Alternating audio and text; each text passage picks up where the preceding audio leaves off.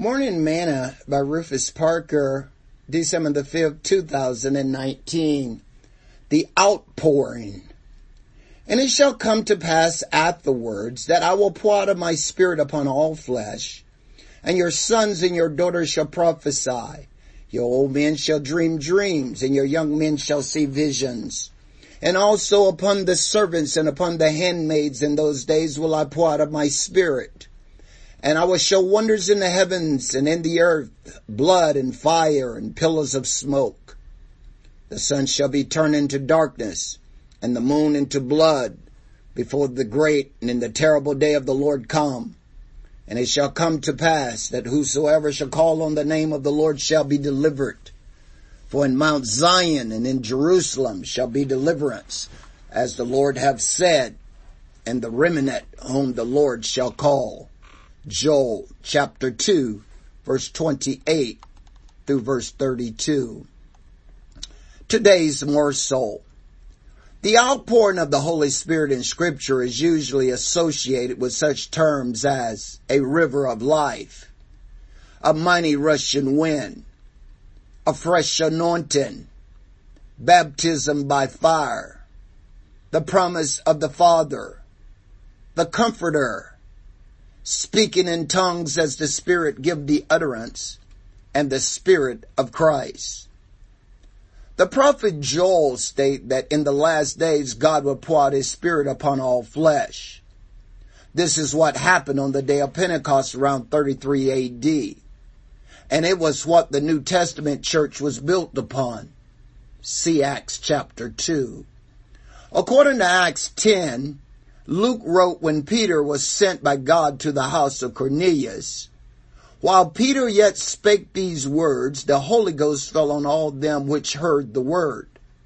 And they of the circumcision which believed was astonished, as many as came with Peter, because that on the Gentiles also were poured out the gift of the Holy Ghost. For they heard them speak with tongues and magnify God. Then answered Peter, Can any man forbid water, that these should not be baptized, which have received the Holy Ghost as well as we?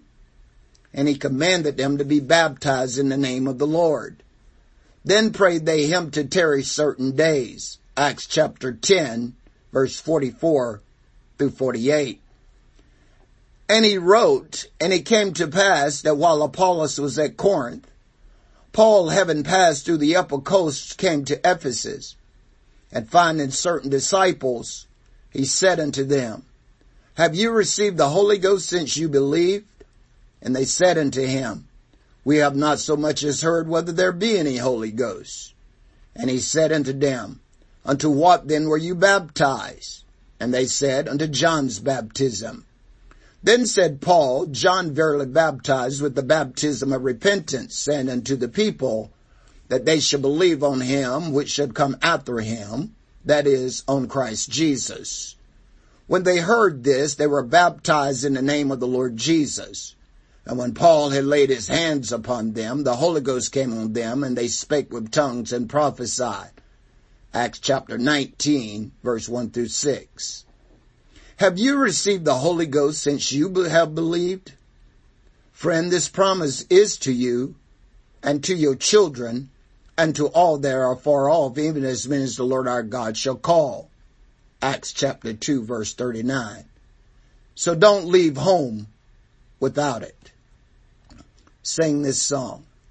I've got the Holy Ghost down in my soul, just like the Bible said. I've got the Holy Ghost down in my soul, just like the Bible said. Well, I've been to the water and I've been baptized in Jesus' name. My soul got happy and I'm satisfied. I wouldn't take nothing for my journey now. Just like the Bible, just like the Bible, just like the Bible said. Thought for today, beware lest any man spoil you through philosophy and vain deceit, after the tradition of men, after the rudiments of the world, and not at the Christ. For in him dwelleth all the fullness of the Godhead bodily. Colossians chapter 2, verse 8 and verse 9.